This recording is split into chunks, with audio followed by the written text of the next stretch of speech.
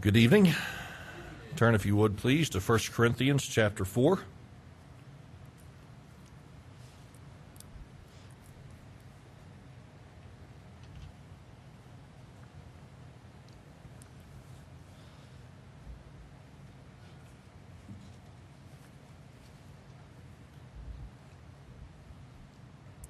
All right, let's go to the Lord in prayer. Father, it is good to be in your house. We thank you, Lord, for the music that we've enjoyed tonight and the reminder of the truths in the song. Lord, we are thankful for your grace. We're thankful, Lord, for the day that we can look forward to when we will stand before you and the trials of this life will be done. Lord, so many wonderful truths that we considered tonight in song, and I just thank you for that. I pray that you'd help me tonight to say what you've laid upon my heart and that you'd use it to help us in our spiritual lives. I pray these things now in Jesus' name. Amen. Well, this evening, I think it comes as no surprise whenever I say to you that so far in this letter to the Corinthian believers, one of the things that the Apostle Paul has dealt with and addressed repeatedly was the division that was present there in that church family because of the people's loyalty to different spiritual leaders and influences in their lives. We know that some were committed to Paul, others were committed to Apollos, others were to Cephas, and others said to Christ, and quite possibly other spiritual influences in their midst that the people were loyal to. And so this was creating a division. And so last week, as we finished up chapter 3, we watched, as Paul said in verse number 21, let no man glory in men. And what he was saying was this, is you don't need to boast in the ministries of man. You don't need to make that your source of gladness or your source of arrogance or your source of confidence. He made it clear that all of them belonged to God. As saved people, they were all the children of God. And so as we looked at the context, as we looked at it in its entirety, I should say, we watched as the people obviously thought what they were doing was wise. They thought that this was something that needed to be done, the fighting for the loyalty. And the Apostle Paul revealed the foolishness of their mentality. And he said, if you want to be wise, then you need to be foolish. And you have to be foolish in the eyes of the world in order to be wise. And so I tried to show us last week, not just within the context of the passage, but within every area of our lives, there is a thing called worldly wisdom and a thing called biblical wisdom. And so many times people think they are wise because they are worldly wise, but the Lord is, he said in verse number 20, the Lord knoweth the thoughts of the wise, that they are vain. And so we have to remember that the wisdom of this world does not and has not and will not ever impress the Lord. The only wisdom that matters is biblical wisdom. The only wisdom that matters is what the Word of God teaches. And so if we are worldly wise, but we are biblically ignorant, then we are ignorant in the area of life that matters most. You and I must be willing to be considered a fool in the eyes of the world if we truly want to have biblical, scriptural wisdom. So that is what we talked about last week, and it's been, again, a theme that we've seen over and over throughout this study. Tonight we're going to be in the first 5 verses of chapter 4. Before we do, I want us to think about something that many of us have done, if not all of us. It goes something like this. We have made a determination about a person based upon a limited exposure to who they are. We have made a determination of a person with a limited exposure to who they are. You understand what I'm saying? It would go something like this for those who may not understand what it is I'm talking about. You see someone, and maybe based upon the car they are driving or the home they are living in or the clothes they are wearing, you assume that you now know their financial status. You know that they are rich, or you know that they are poor. You know that they must have some incredible jobs, or you may say to yourself, I wonder if they even have a job. You look at them, and within a matter of a few seconds, maybe a matter of a few moments, you have determined in your mind where they are at based upon your limited knowledge of what you have seen. We've done that before, have we not? Most of us have. It would be something like this. I've touched on this before, but we've said something like this. Well, they seemed like a very friendly person, or they seemed like a very rude individual. Well, how well did you get to know them? Well, I just met them, but I've determined that they are either rude or they are very friendly. And again, the illustrations could go on and on. Now, that being said, sometimes we have been right in the conclusions that we have come to. We have concluded that this person is rich or poor, and we were correct. We concluded that they were friendly or rude, and we were correct. We concluded this, whatever the conclusion may be, and we were right. But many times, if we are honest, here's what we would have to admit. We just missed it. We were dead wrong. Those people aren't rich. They're deep in debt. They don't have a lot of money. They have good credit.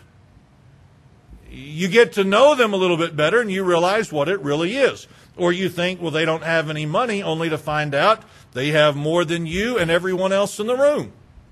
They just don't present themselves in such a way that it would cause you to think they have all this money. As I've said before, you get to know them and you find out, well, that was really and actually a pretty nice person. Or you get to know them a little bit better and you think, well, yep, they're rude and I thought they were friendly. You understand how this works. Sometimes we get it, but just as many times we get it wrong.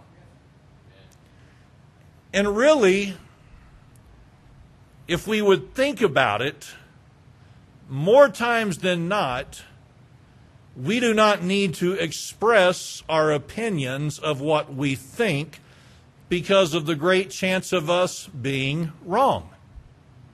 You understand what I'm saying? Just if the thought runs through our head, we just need to say, okay, well, that was a thought that ran through my head, but I don't need to express it to anyone. As I was visiting with Susie before church this evening, I started to say something, and then I said, here I go. I'm doing the very thing that I'm preaching on tonight. And I started to assume and act like I knew what was going on. And I don't have any idea as to what is going on, but I think I know. You know what I need to do? Just shut up and keep my opinions and my thoughts to myself, because as sure as I could be right, I could also be that wrong. We don't always know, do we? We don't always know. Now, notice in verse number 1 what Paul said.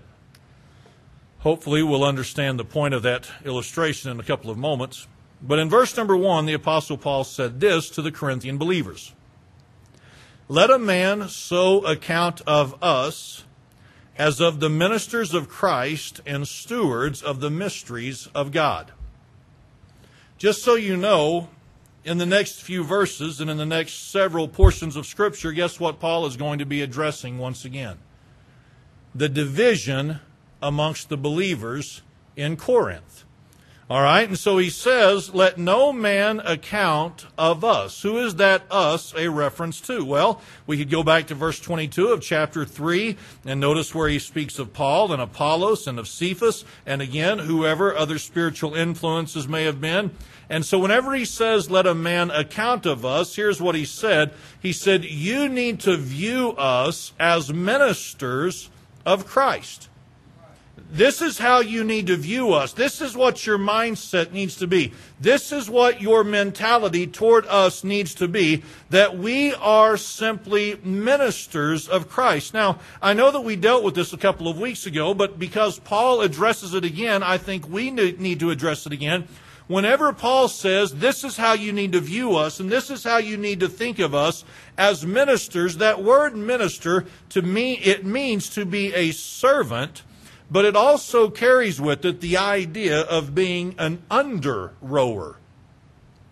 An under-rower. Now, that may not mean anything to you because it didn't really mean anything to me until I read up on it some more. But you know that back in the days in which this letter would have been written, when someone got on a ship, a large ship, you did not just fire up the engines and start sailing to where you wanted to sail. or get to where you wanted to go. Okay, and so they may have had the sails up, and that may have aided in getting them and that ship to where it was supposed to go. But many times a ship would have the slaves in the bottom of the ship that were commissioned with the task of rowing that boat to where it needed to get. Not exactly a lovely or desired position to be in. Slaves did not sit around and talk about how they were under rowers and that was such a privileged position to be in. No, to be an under rower would have been a very low position in life. It is not anything that would have come with the sense of pride or clout in the eyes of those around them. Now understand, please, Paul is not saying think little of us because we are ministers of the gospel. That is not at all what the Apostle Paul was saying, but he was trying to get them to understand this, that amongst the church where the division was taking place, you need to realize that every one of us are nobodies. I am not special and above and superior over Apollos. And Apollos is not superior over Cephas. And Cephas is not superior over me. Every one of us are simply stewards, or ministers rather, ministers of Christ. And then he said, and stewards of the mysteries of God. What does it mean to be a steward? It just means this, to be an overseer. So he is an overseer of the mysteries of God. Well, what does that mean? It just means this, the spiritual truths of God that are concealed or hidden to the lost or the unspiritual. The lost people are not going to understand spiritual truths, and the carnal are not going to understand spiritual truths. We understand this, don't we, from previous messages? All right, and so here's what Paul says. He says to them, listen, we are simply stewards or overseers of the mysteries of God. This is not anything that we have come up with. This is not our message versus his message or anything of that nature.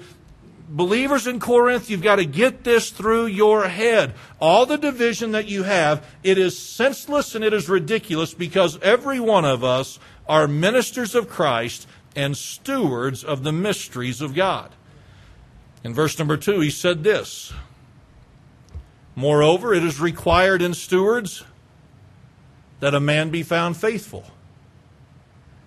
What does it mean for something to be required? It means for something to be demanded of someone.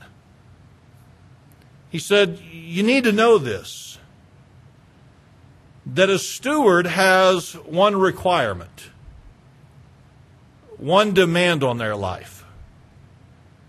And that is this, that they be found faithful. What does it mean to be found faithful? That means to be reliable or to be dependable or trustworthy.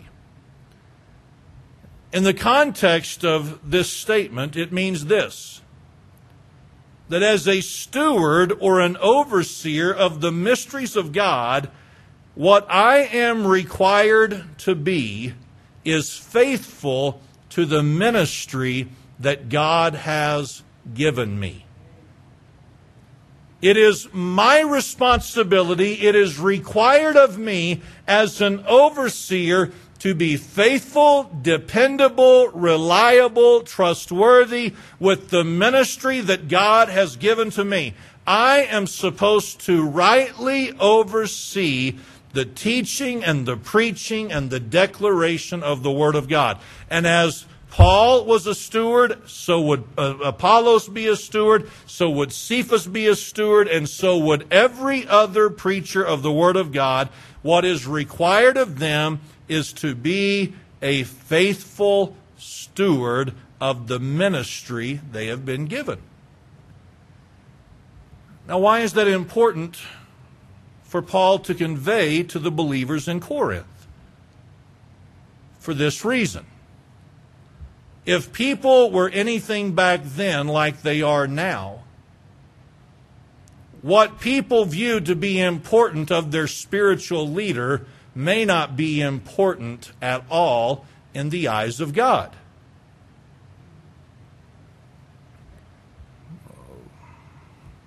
I don't know exactly what you mean by that, okay?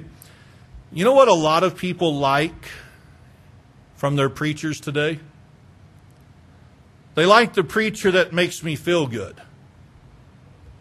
I like that preacher because he makes me feel good. You know, he's just so warm and he's just so friendly and he's just so personable and, you know, he's just like one of us. There's nothing wrong with that. You understand that, right? I want to be warm and friendly and personable and all those things. But at the end of the day, that is not what God called a steward of the mysteries of God to be. He did not say, now listen, when it comes to your ministry, I don't care if you're faithful and reliable and trustworthy and dependable to do what I've called you to do. So long as you're good with the people, that's all I'm worried about. That is not at all what Christ or God said. See, some people like this. Well, I like a guy that's funny and witty. You know, I mean, if he can make me laugh several times throughout the message, if he can keep me giggling and maybe if he could tug at my emotions, maybe if he's a really good storyteller, then that's what I would like. That's not what a steward has been called to be. Well, I like the steward or the overseer that is, well, you know, he's popular. He's a great orator. He's one that'll be there and hold your hand and cry with you. Well, should a pastor try to be those things? Well, to an extent. But what is the only requirement of a steward? To be faithful to the ministry that God has given them as it relates to the Word of God for those people.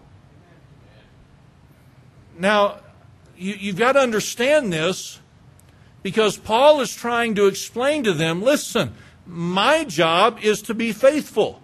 And my job is no different than that of Cephas or Apollos or anyone else. All we are required to do is to be faithful. So let's just assume for a minute that maybe one was a better orator than the other. That had nothing to do with whether or not they were God-called and spiritually qualified to be in the ministry. Suppose one of them had a better personality or a more charming personality. That's all fine and good, but that has nothing to do with whether or not they were faithful to the ministry God called them to. The Apostle Paul is trying to show them something. All of your division and all of your strife and all of your envying, this is ridiculous because what we are, all of us, are ministers of Christ and we are stewards. And as stewards, it is required and demanded of us that we be faithful to the ministry God has called us to.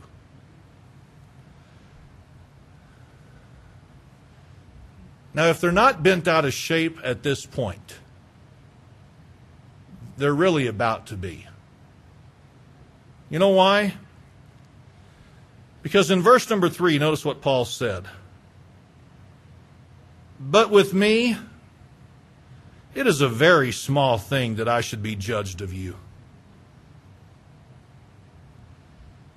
What does it mean to be judged? It means this, to be evaluated and analyzed. And the idea would be kind of like this, to be critiqued by you. Yeah. So Paul hears, hey, do you know there's division in the church?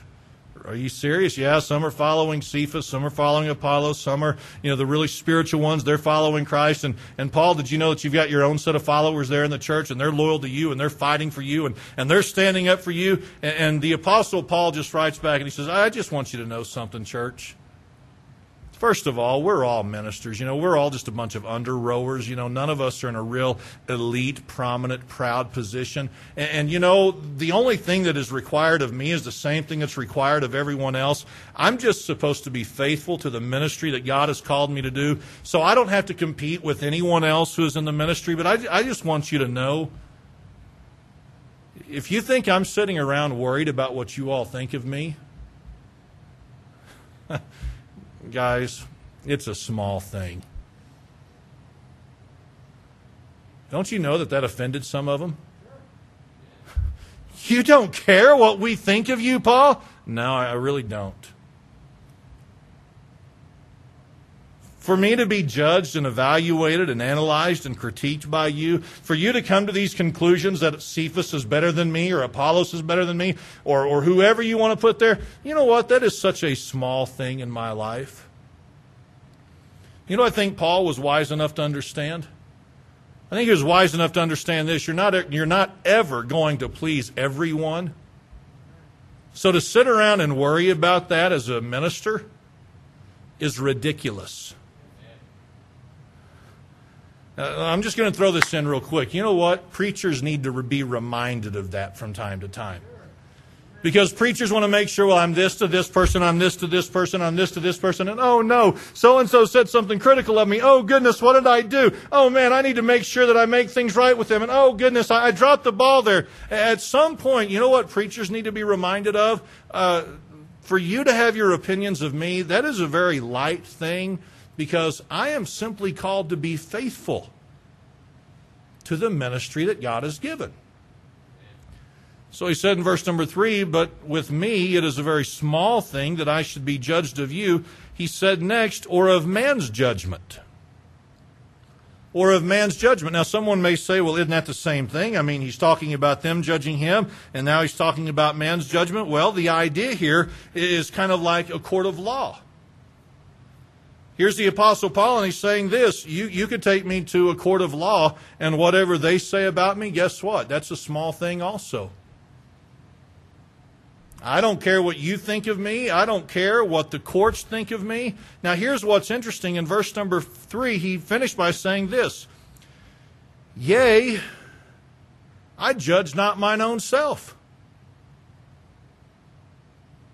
What does that mean? Well, it means this, as hard as this is to believe, I don't spend a long time sitting around wondering what I am by way of the ministry other than faithful. You understand this?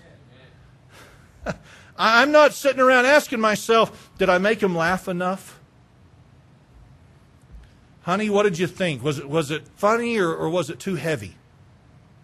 Now, the Apostle Paul couldn't have done that because he wasn't married. But if he had been in a position like me, you know what he would have done many times? He would have second-guessed himself all the time. Because, well, what did you think about so-and-so? And they seemed kind of quiet. Well, what about this? And what about this? And oh, goodness, what about this? You know what the Apostle Paul said? He said, I don't worry myself a whole lot with that. My requirement, what is demanded of me, is faithfulness. So I'm not going to sit around and worry myself a whole lot with whether or not this person liked me or this person likes the other person better. Listen, it's not that the Apostle Paul was saying I never do some introspection and some consideration to who I am and how I'm behaving myself. But what he is saying is this, is I don't sit around and think about where I am in comparison of other men in the ministry, because I have simply been called to be faithful. And at the end of the day, that's the only thing I am supposed to worry about, is being faithful to the ministry God has given me. So notice what he says in verse number 4. For I know nothing by myself. Well, what does that mean? Well, it means he doesn't know anything. Well, no, that's not what it means. What it means is this. To just look at my life right now, I don't know of anything that's out of line. The call has been to be faithful. I'm not real worried what you think. I'm not real worried with what the courts would say if I were standing before the courts, which Paul had some experience in. He said, I don't even spend a long time, really in my own personal life, thinking about who it is I am and my personality or whatever it would be that he would be judged by in the eyes of others. But he says, right now, I mean, there's really nothing that sticks out, as a major flaw or fault or something that I'm needing to work on. But notice what he said. Yet am I not hereby justified? What does it mean to be justified? It would mean to be declared just or to be declared righteous. Now, this is very important, because here's what Paul said. Just because I can't think of anything that's wrong right now doesn't make me right. Did you know that Christians get into a position like that sometimes? I can't think of anything that's wrong in my life right now. Well, that doesn't mean you're right. I've been wrong before. So, I really can't think of anything that's wrong. Well, the Apostle Paul would say, listen, there's nothing that just sticks out right now and grabs my attention. But even with that being the case, that does not justify me or make me right. Notice what he said. But he that judgeth me is the Lord. The one who evaluates, the one who analyzes, the one who critiques, the one who puts me under the microscope, so to speak, is the Lord. That is the one I am supposed to be faithful to. I'm not supposed to be faithful to you, church member. I am certainly not supposed to be faithful in the eyes of the courts, because I would never satisfy them. And I'm not even supposed to be faithful in my own estimation or in my own opinion, because at the end of the day, the one who will judge my faithfulness, the one who will evaluate it and critique it and analyze it, is no one other than the Lord God. My concern is being found faithful with Him and no one else. So all that being said, notice what he said to the believers in Corinth in verse 5. Therefore, judge nothing before the time, until the Lord come. Now, what does it mean whenever he says, judge nothing before the time? That means stop all your analyzing, stop all your evaluating, stop all your critiquing. Let the Lord take care of that. Now, I want to say more about this in a minute if I remember to. Paul is not suggesting don't have an opinion on anything. He's not suggesting, and we ought to know this if we know anything about the book of Corinth, he's not saying turn a blind eye to sin and just say, well, who am I to judge?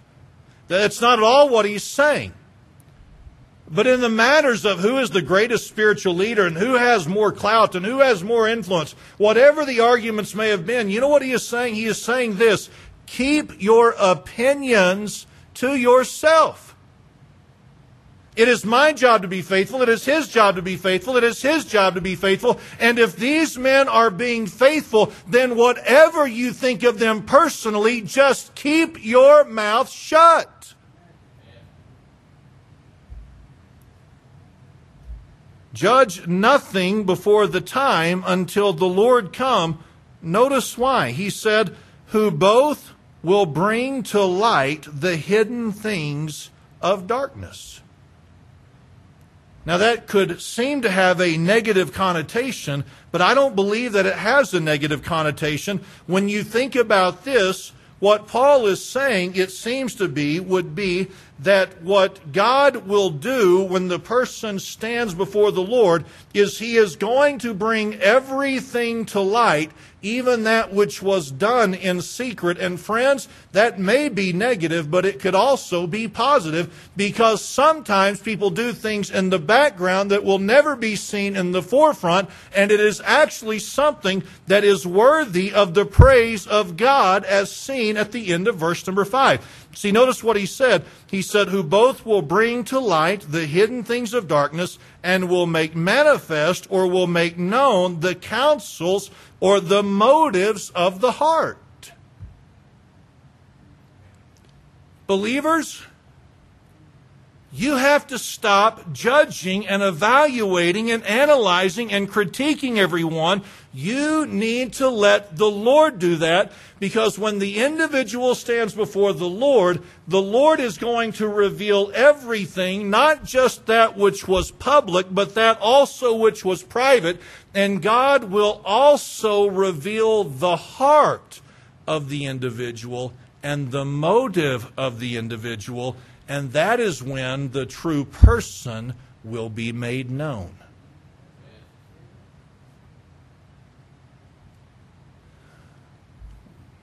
if we can, follow this. If I've not messed this up and confused us all. Here are the believers of Corinth, and you know what they're doing? They are determining superiority one over the other.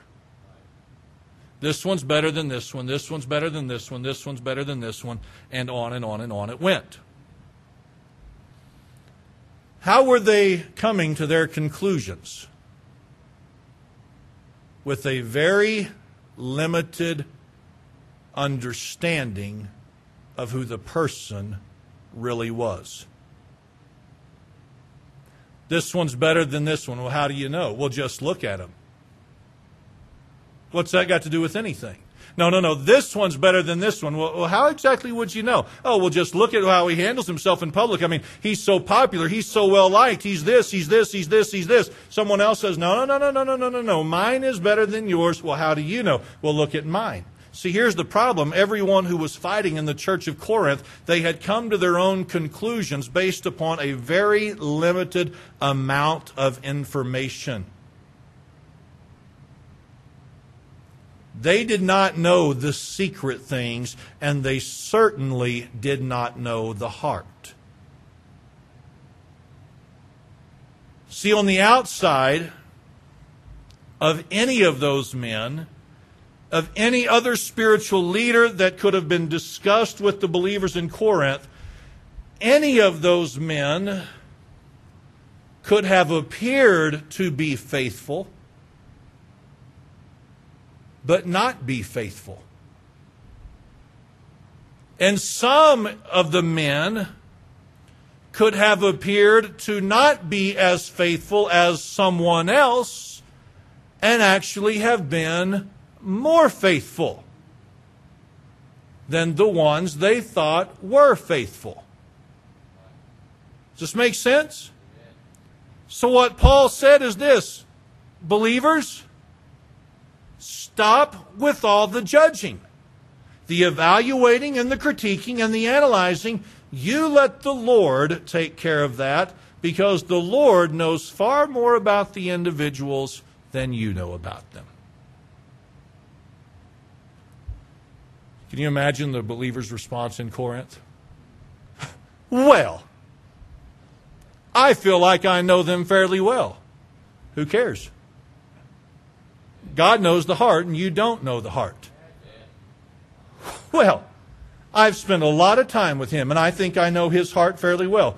Okay, God knows the motives, and you don't know the motives.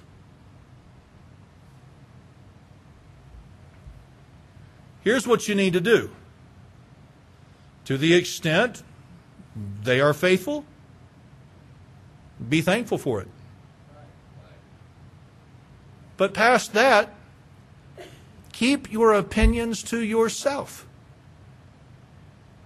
Because while you may be right, you could also be profoundly wrong from either side of the issue.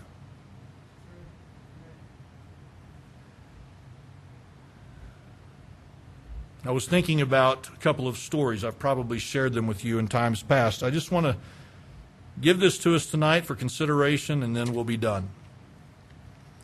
A few weeks ago, when my father-in-law was here, he was visiting with my parents along with my mother-in-law. They were at the kitchen table talking, and he was talking about the preacher that he went to work for after he graduated Bible college.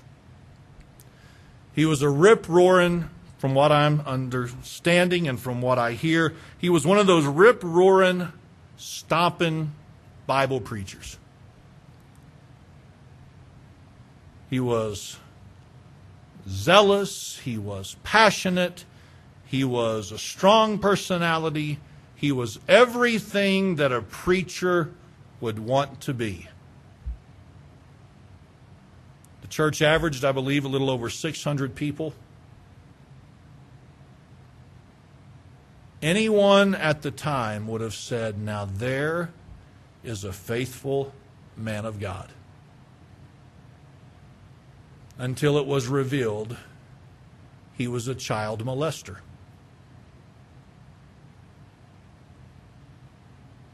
But I thought he was a man of God. Yeah, you based that opinion on what you saw on the exterior.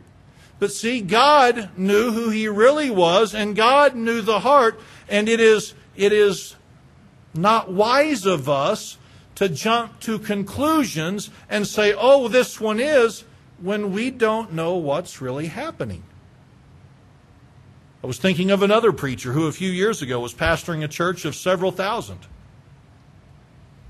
And he's currently in prison because of rape.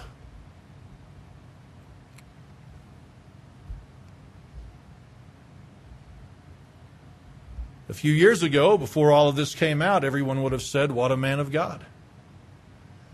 What a faithful man. No, he wasn't. See, God reveals and God knows the counsels and makes known the counsels and the motives of the heart. See, if you and I aren't careful, you know what we begin to do? We begin to place too much trust and confidence in ourselves to rightly evaluate who is, who isn't faithful stewards of the mysteries of God. Now again, whenever it is blatant, whenever it is obvious, whenever it is open for everyone to see, like the child molester or the one who was guilty of the statutory rape, I mean, at that point you say, well, I mean, I can pretty much figure this one out. That's not a faithful man. We can come to that conclusion, rightfully so, right? Okay. But beyond that, you know what we need to be very careful to do?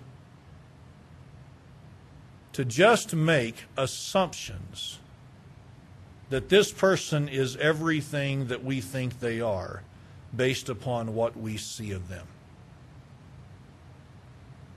Because here's the reality. You don't know who I am in private. And I don't know who you are in private.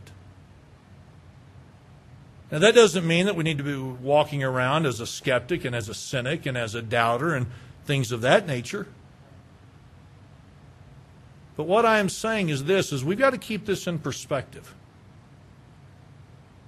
We're all men.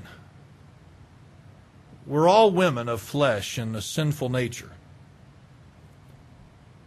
And we really don't know who is the faithful steward and who may not be the faithful steward. We need to be careful, because that is for the Lord to decide and not for you and I. So here's Paul, and what does he say? He says this, hey, listen, y'all are busy fighting, fussing, and doing all the stuff you're doing in the church. You just need to remember, we're all servants at the lowest level. We're just stewards. My only requirement is to be faithful. I'm not a bit worried about what you think. I'm not a bit worried what the courts think. And I'm not even really worried about what I think. Because the Lord is the one who will judge us all. And believers, you just need to stop with all of your analyzing and your judging and your critiquing and your evaluating, because you got to remember, in that day, in the end, God will reveal who the faithful are, who the unfaithful are, and God does that because He knows who we really are. Just want to encourage us tonight. Be careful. Be careful. Because we don't know entirely on anyone. Okay? All right. Let's all stand for a word of prayer.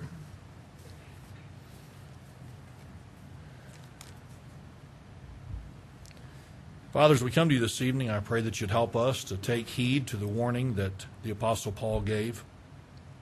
God, I pray that you'd help us to be very careful to not place so much confidence in our own opinions that we think we know who is and who isn't.